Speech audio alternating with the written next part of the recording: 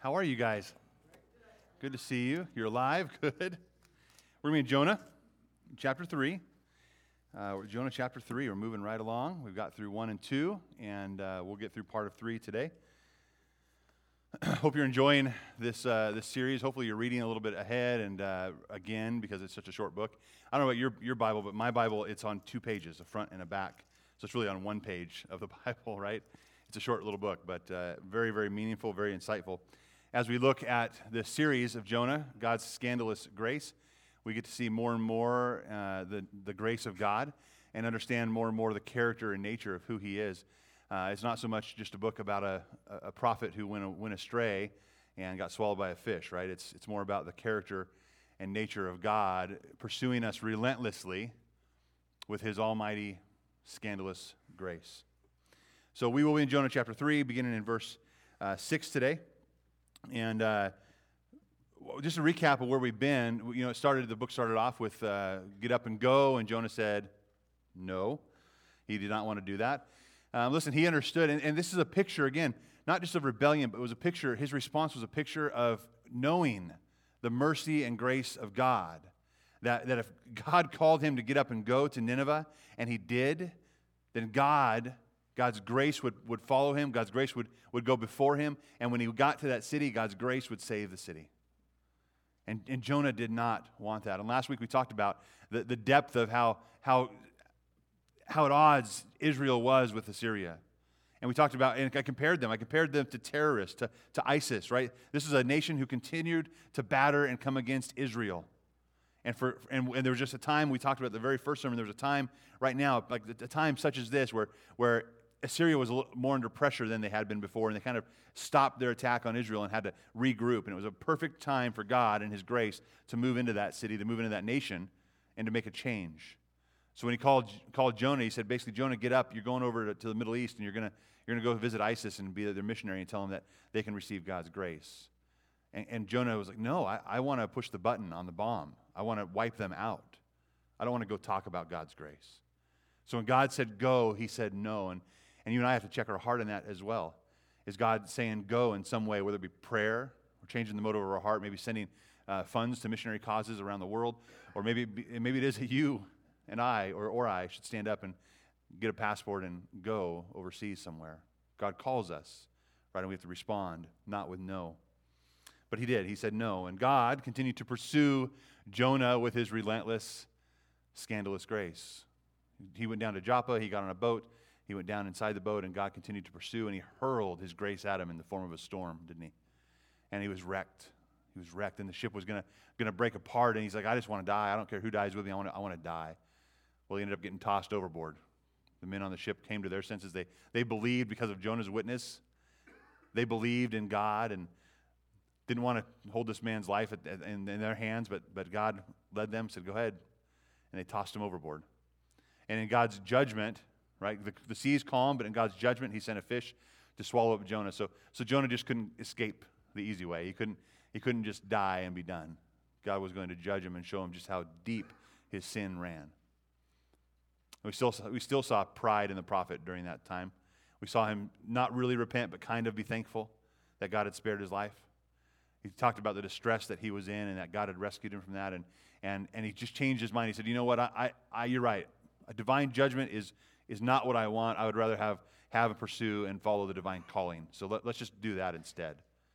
And that's what we're like too sometimes. We say, like I compare this to toddlers or teenagers even, right? Find it. Dad, I'll just do what you want me to do. I'll do it. No argument. I'll just do it. And that's kind of where Jonah was, and it made his dad want to puke, right? So he puked him up through the fish on the shore. Because pride, we said, makes God want to puke. And he still had some inside of him. But whatever the message was that God gave him, He said, you're going to go and you're going to tell them the message that I want you to tell them. Whatever that message was, I think Jonah kind of thought, well, it's a message of judgment. I can't wait. That's what I've wanted to do the entire time. I want to go declare judgment on Nineveh. I want God to push the button. I want God to wipe them out. And God said, tell them the message. And the message last week we heard was 40 days and Nineveh will be overthrown. Or 40 days and Nineveh will be destroyed. Or 40 days and Nineveh will be overturned. And for everything inside of Jonah, he just wrapped his heart around that message. Yes, they're going to be overthrown. They're going to be destroyed. But the translation and the roots of those words not only means destroy, but it also means overturned. And what God was looking for, and he didn't want destruction, that was judgment that was coming because of their sin, but what he wanted was to overthrow their heart. He wanted Nineveh to be overthrown.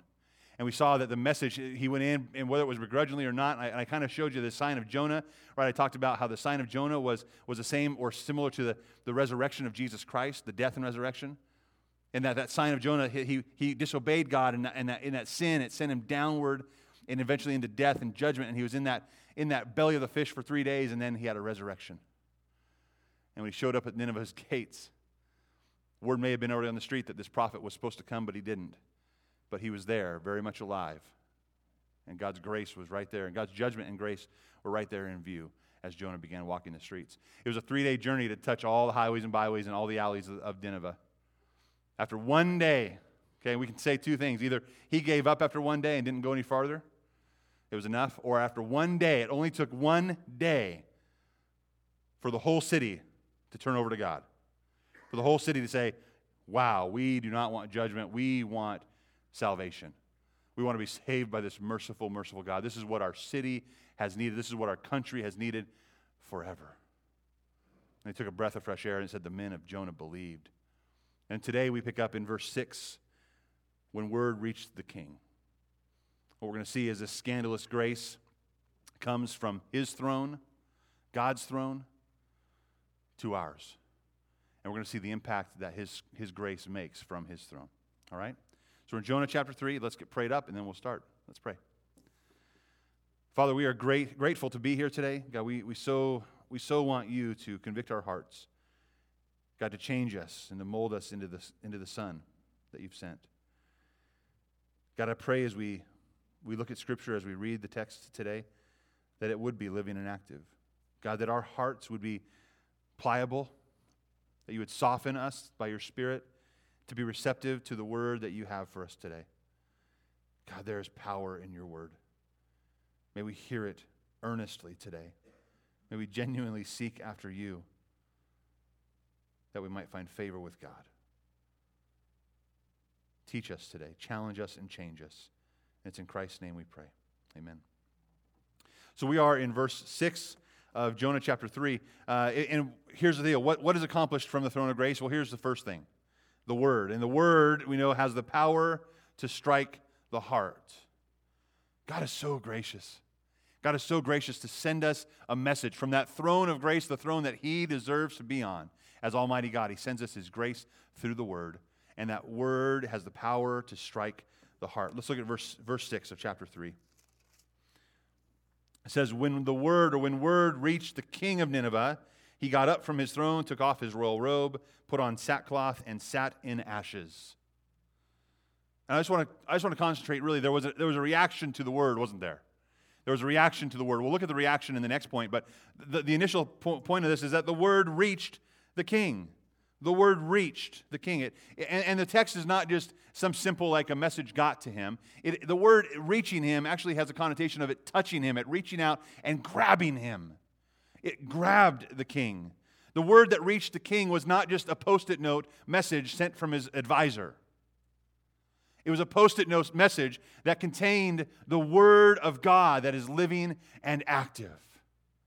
That could change everything. You see, the word of God, it was the same word that came to Jonah. The word of the Lord was passed then through Jonah to the people and eventually hit the king. It was not someone else's word. It was not a memo. It was not a summary. It was the word of God that cut him to the core. And that's what's being communicated to the king, the word of God. The Lord caused his word then to appropriately wreck the king. It wrecked this king.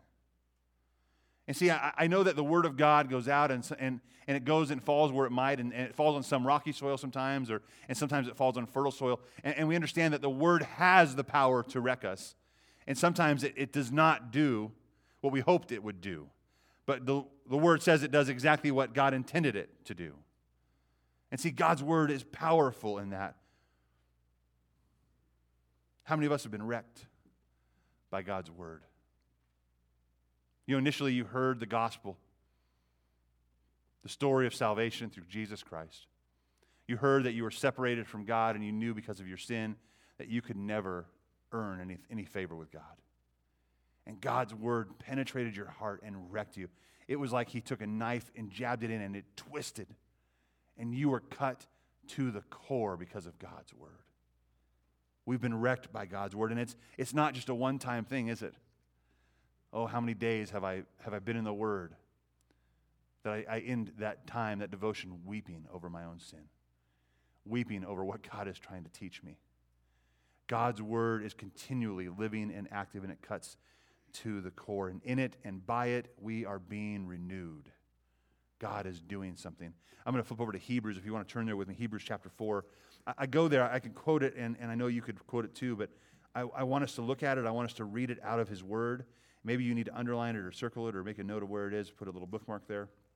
Hebrews chapter 4 is where we're turning. Hebrews 4, and we'll begin at verse 12 and read 12 and 13. It says, "For the word of God is living and effective, and sharper than any two-edged sword, penetrating as far as to dividing soul, spirit, joints, and marrow. It is a judge of the ideas and thoughts of the heart. No creature is hidden from him, but all things are naked and exposed to the eyes of him to whom we must give an account." God's word is intended to change us. God's word is intended to expose us, that we would stand naked and bare before him. There is no secret in our heart. There is nothing that we can withhold from God or God's word. God's word has the power to cut us to the core, and it will cut us to the core. But you and I now have a choice of how we're going to respond to that word. It is so much more than a Post-it note, isn't it? It's so much more than a Post-it note. It is the living, breathing word of God, and it struck the king. It physically reached out and grabbed him like he was in a boxing match with God's word, and his heart was defenseless. It impacted him. And that's the case when the word strikes our heart. It impacts us dramatically and leads us to a vulnerability and an awe-filled submission that we could not go anywhere else. There's no answer. There's no argument that would stand up against what God is teaching us through his word. It's only through the word. That leads us to number 2. In humility, we set aside our own authority. See, by the power of God's throne and his grace, and through the grace of God at his throne, we are able to set aside our own authority in humility. Let's read verse 6 again in Jonah chapter 3. When the word reached the king of Nineveh, what happened? It says he got up, right? He got up from his throne. He took off his royal robe. He put on sackcloth, and he sat in ashes. See, the word of God that he had heard cut him to the core, and the king responded with appropriate repentance, saying, I'm going to lay aside my authority because there's authority that is larger than me. And it's not the same response that we saw from the king or the Pharaoh in Egypt when Moses was trying to go and let his people go, let my people go. And he said, Yahweh is going to send some curses. See, the word of the Lord was still there, but Pharaoh's heart was hardened. It was not open to receive a message from the Lord. And what Pharaoh said is, who is Yahweh that I should obey him? Who is this God you speak of?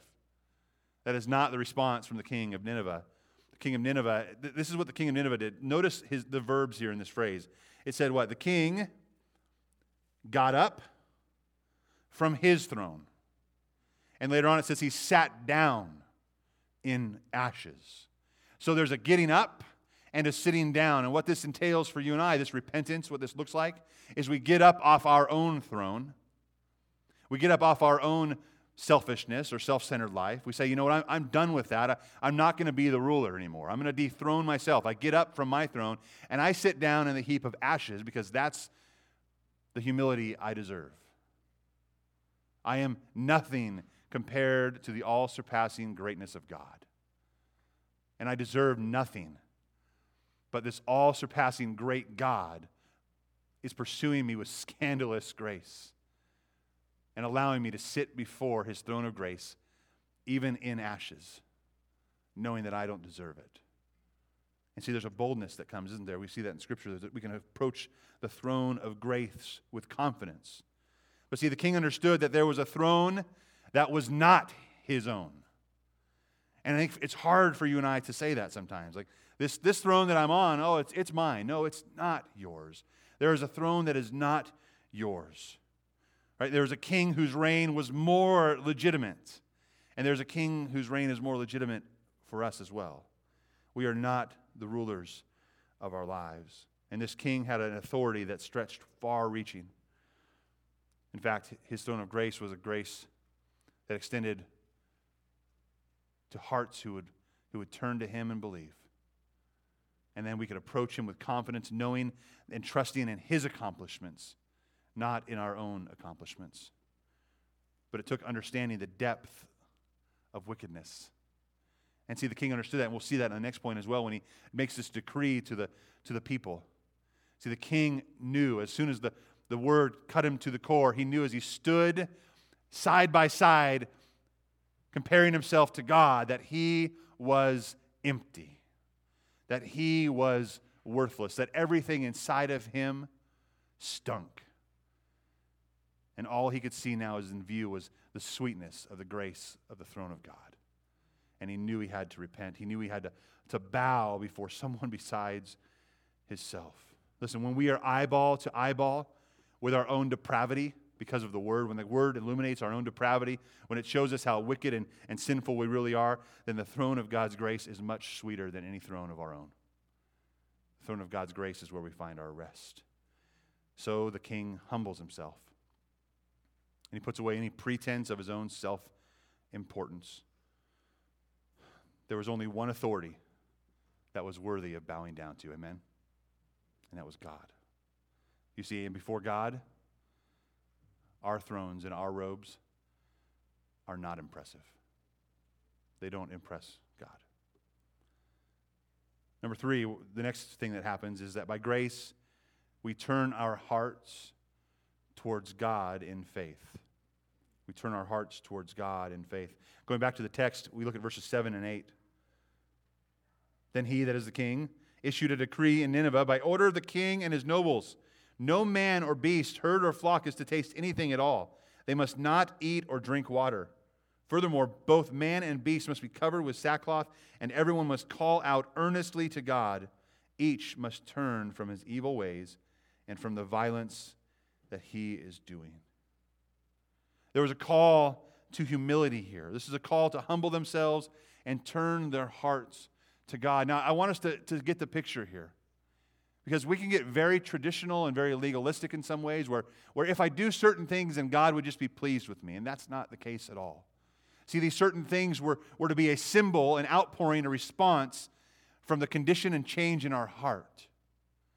The king could have issued a decree that said, no one should eat, everyone should cover themselves, go sit in a pile of ashes, and just God will be favorable in that. But that's not what he said. He said, yes, that's what we're going to do, but you need to call out earnestly, because you need to acknowledge your ways and see that you are wicked and evil too. And you need to abandon the wickedness and evil that's in your heart. And see, that's not something that's just done like putting on sackcloth and sitting in ashes or fasting. Evil is not just abandoned, is it? We can look like we've abandoned evil and not ever abandon evil. And that's why grace is such a scandalous gift from God. Because His grace is what allows us to abandon the evil and wickedness in our own heart and life and turn our hope to Him and turn our faith to Him. Ephesians 2, 8 and 9, it's a well-known verse. Here's what it says. It says, for you are saved by what? By grace, through faith. It is not from yourselves. It's not from your tradition. It's not from your rules. It's not from looking the right part or feeling like you outwardly everything is okay. It is a gift. It's God's gift, not from works, so that no one can boast. And what I want us to understand in the Scripture and the way the sentence structure is built is that we are saved by grace through faith, and that both grace and faith are gifts from God. That He gives us the grace necessary to humble our hearts and empty ourselves before Him, to humble ourselves before Him. And He gives us the faith necessary to believe and trust in Him alone, to abandon what we had set up as the goal, as what we had set up as the course, as what we had set up as right. He says, abandon that. Dethrone yourself. I'm going to give you grace. I'm going to give you the faith necessary to abandon those things and turn to me in faith, that you would believe the gospel and you would be saved because of me, not because of something that you have done. See, the faith we exhibit must be a faith that's from the heart after being totally wrecked by God's word. Amen? It cuts to the core.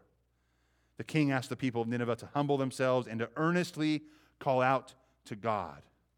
Like, this is your opportunity now. And we know that the entire city, not everyone had a genuine repentance, right? But what he said, you need to get right. You need to humble yourself and be genuine right now. This is not about checking off a list and doing all the right things. This is about abandoning you and turning to God earnestly from the heart. They were to turn from their wicked ways and they were to seek the Lord in faith. And the problem is always the heart. No ritual, no legalism, no superstitious religion can save us because they're all based on performance and they're based on our performance. God's salvation is based on His performance. Listen, you can do the external without having an internal change. You can do the external things without having an internal change. We can hide from others. We can show like we're straight and narrow, but God knows the heart. And the external for a true follower of Christ, someone that's genuinely seeking the Lord, the external comes because of the internal. And it may look very similar or identical to those who just have the external. But God wants your heart. God wants my heart. It'll be evident as a response to God's grace. But here's what repentance looks like. If we wanted to break it down in just like four parts. Here's what repentance looks like. First off, you're wrecked by God.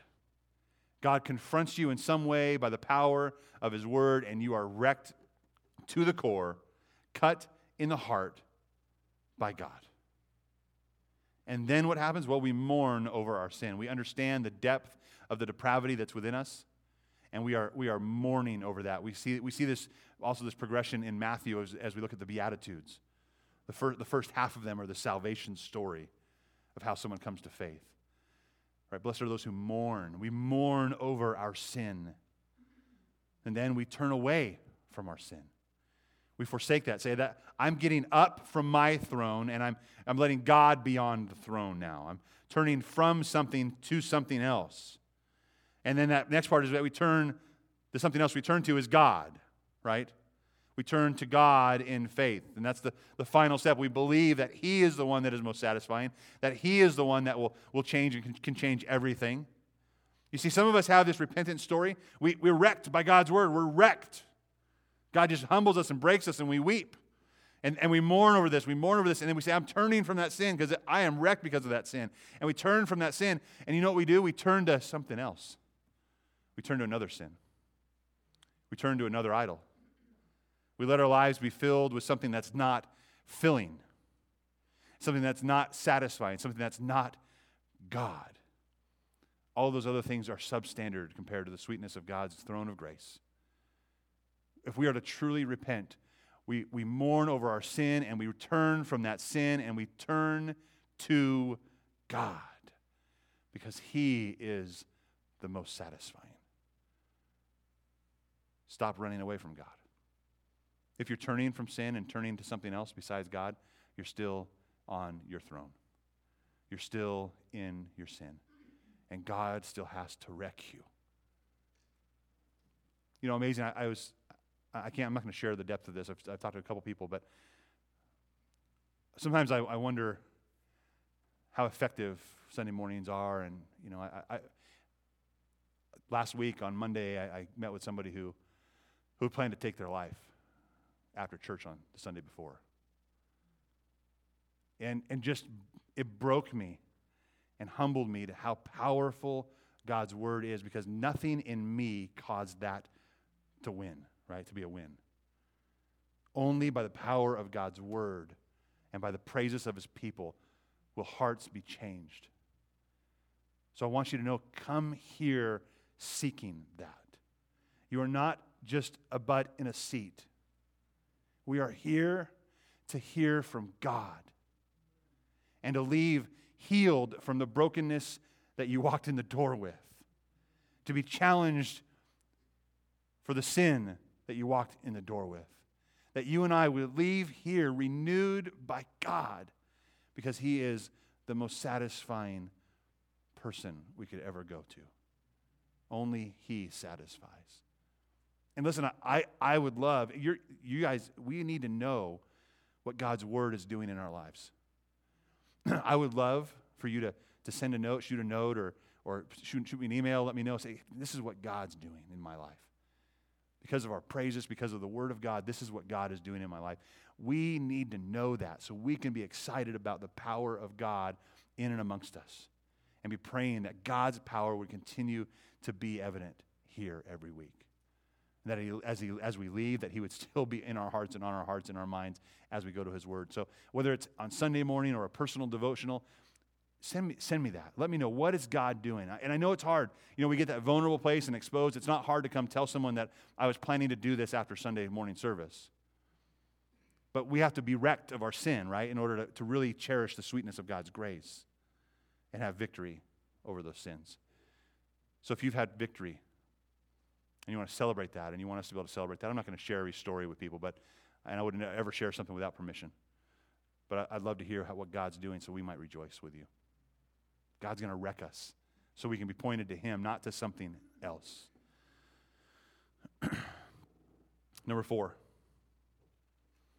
What do we see happen from the throne of grace? Well, hope prevails in our souls. Hope prevails in our souls. Now, I want us to see this reaction from the king of Nineveh, who was an Assyrian citizen, who didn't really understand or know much about Yahweh. Didn't understand the promises and the hope that was really in there.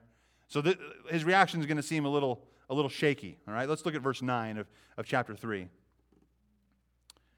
He says, he told him to do this, and look, watch out for your evil ways, and turn from the violence that you're doing. And in verse 9, he says, who knows? God may turn and relent. He may turn from his burning anger so that we will not perish. He asks that question, doesn't he? Who knows? Maybe it'll work. Maybe what he's saying is, who knows? I sure hope it'll work. You see, there's a hope in his heart. There's a hope there that he's trying to cling on to, but he doesn't understand God fully, does he? It's shaky. But that was his past. It was a shaky past because that's how he'd grown. That's how he'd been raised and grown up. That's how he ruled. It was just shaky. It was always idols. It was always conquering. It was always sin.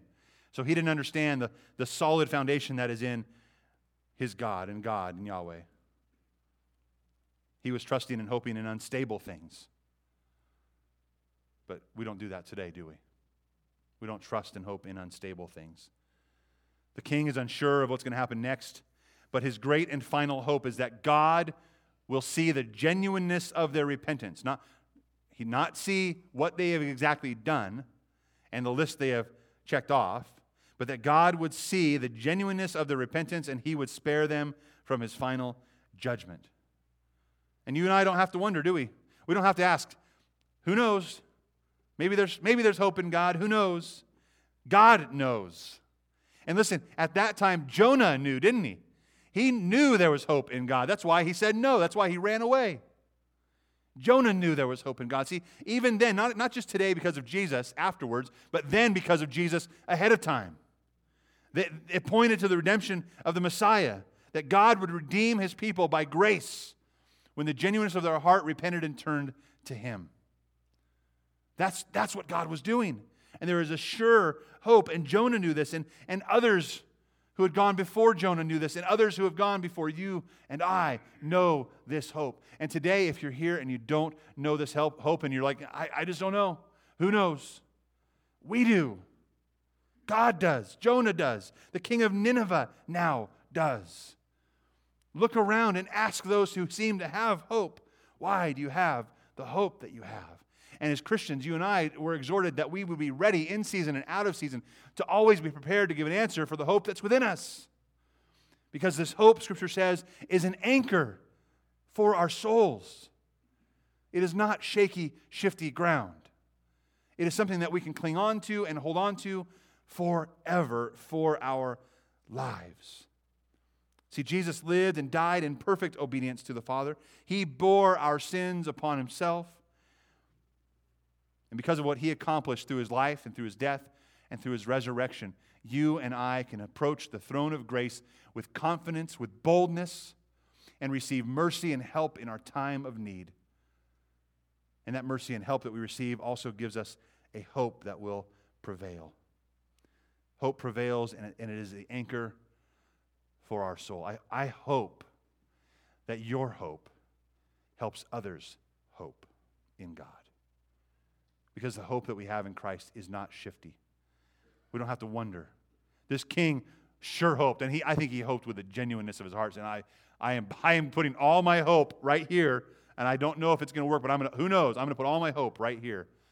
And it was genuinely placed there. And maybe that's what you need to do. Maybe, I don't know. It says, Brandon says it, the Word says it, the people around me say it, but I'm going to try it. I'm going to try. I'll put all my hope in Jesus Christ. I'm going to believe.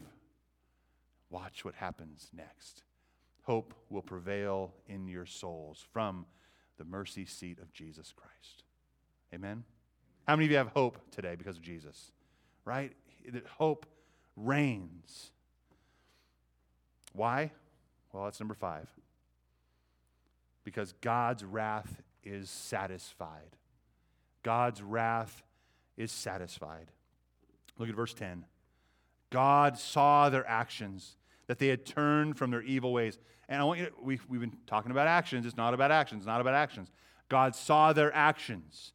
And the next phrase, that they had turned from their evil ways. They saw the actions were a response from genuineness of the heart, that they had turned from their evil ways. So God relented from the disaster that he had threatened to do to them, and he did not do it.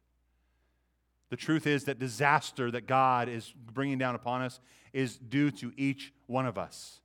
We are all owed this disaster.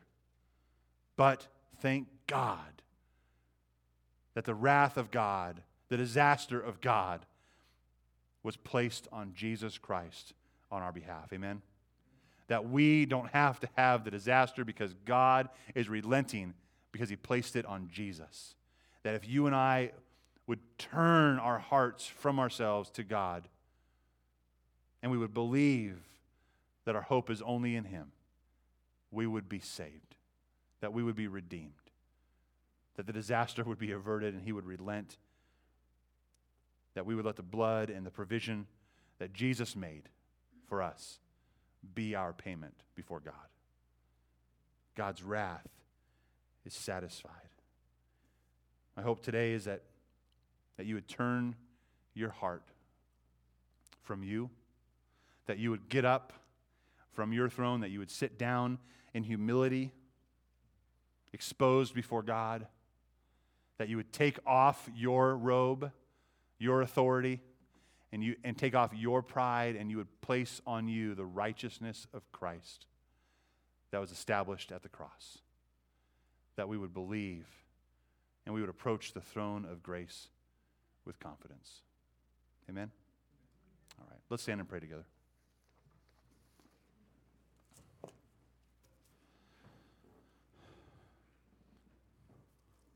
Father, we are grateful to you that your word is so powerful, that it is living and that it is active, that it really does judge the thoughts and attitudes of our heart. God, I ask that even now you would be wrecking us because of your word. You would challenge us. You would cut us to the core. God, when you get done with us, God, may we feel bruised and shaken and battered because of the power of your word. And God, you don't want to leave us that way. You've given us a hope that will prevail in our hearts. May we turn to you and nothing else. God, help us not set aside one idol for another idol. God, help us set aside our sin and our idolatry for you. because you are most satisfying to us. We thank you for that. We trust that you will continue to be the hope and the anchor for our souls. And we pray in Jesus' name. Amen.